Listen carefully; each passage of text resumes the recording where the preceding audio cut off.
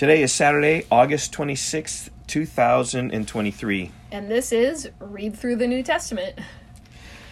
Today we're going to begin Matthew chapter 5. Matthew chapter 5 through 7 is...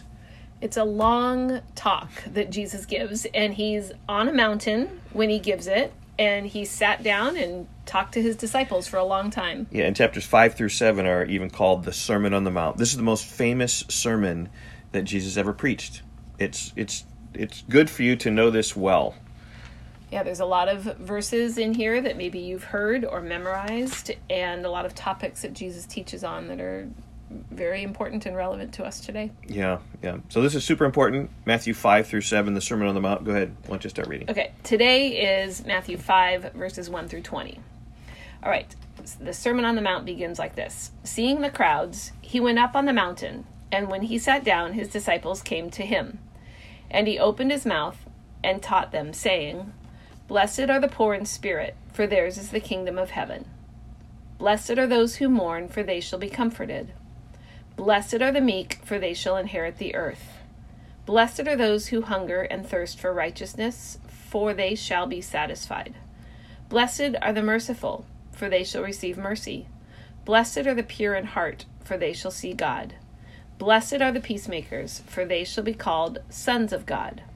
Blessed are those who are persecuted for righteousness' sake, for theirs is the kingdom of heaven.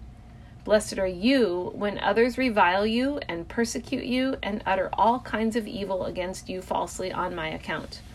Rejoice and be glad, for your reward is great in heaven, for so they persecuted the prophets who were before you. You are the salt of the earth. But if salt has lost its taste, how shall its saltiness be restored?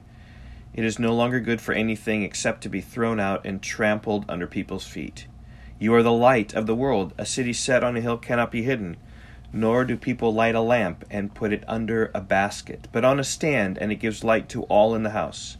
In the same way, let your light shine before others, so that they may see your good works and give glory to your Father who is in heaven. That makes me think of the children's song, This Little Light of Mine. Oh, yeah. That's where it comes from. Yeah, right here. I will let it shine. Hide it under a bushel. No. All right. Verse 17. Do not think that I have come to abolish the law or the prophets. I have not come to abolish them, but to fulfill them. For truly I say to you, until heaven and earth pass away, not an iota, not a dot, will pass from the law until all is accomplished. Therefore, whoever relaxes one of the least of these commandments and teaches others to do the same will be called least in the kingdom of heaven. But whoever does them and teaches them will be called great in the kingdom of heaven. For I tell you, unless your righteousness exceeds that of the scribes and Pharisees, you will never enter the kingdom of heaven. Yep, that was the main point of Jesus' message here is verse 20. Unless your righteousness exceeds that of the scribes and the Pharisees, you will never enter the kingdom of heaven. And the people who heard this would have been shocked because for them, the scribes and Pharisees had the utmost of righteousness, totally committed to the law and to God. They just saw them trying to keep the law. So then they must have thought, well then, who can enter the kingdom? Yep. And how? Yeah. That's why Jesus is the gospel. It's through Christ. Right. And it's through Christ fulfilling the law. Do you see that in verse 17? I did not come to abolish the law, but to fulfill them. There's that word again. There it is. All right. We will see you all in class on Tuesday. Okay. Looking forward to it. Goodbye.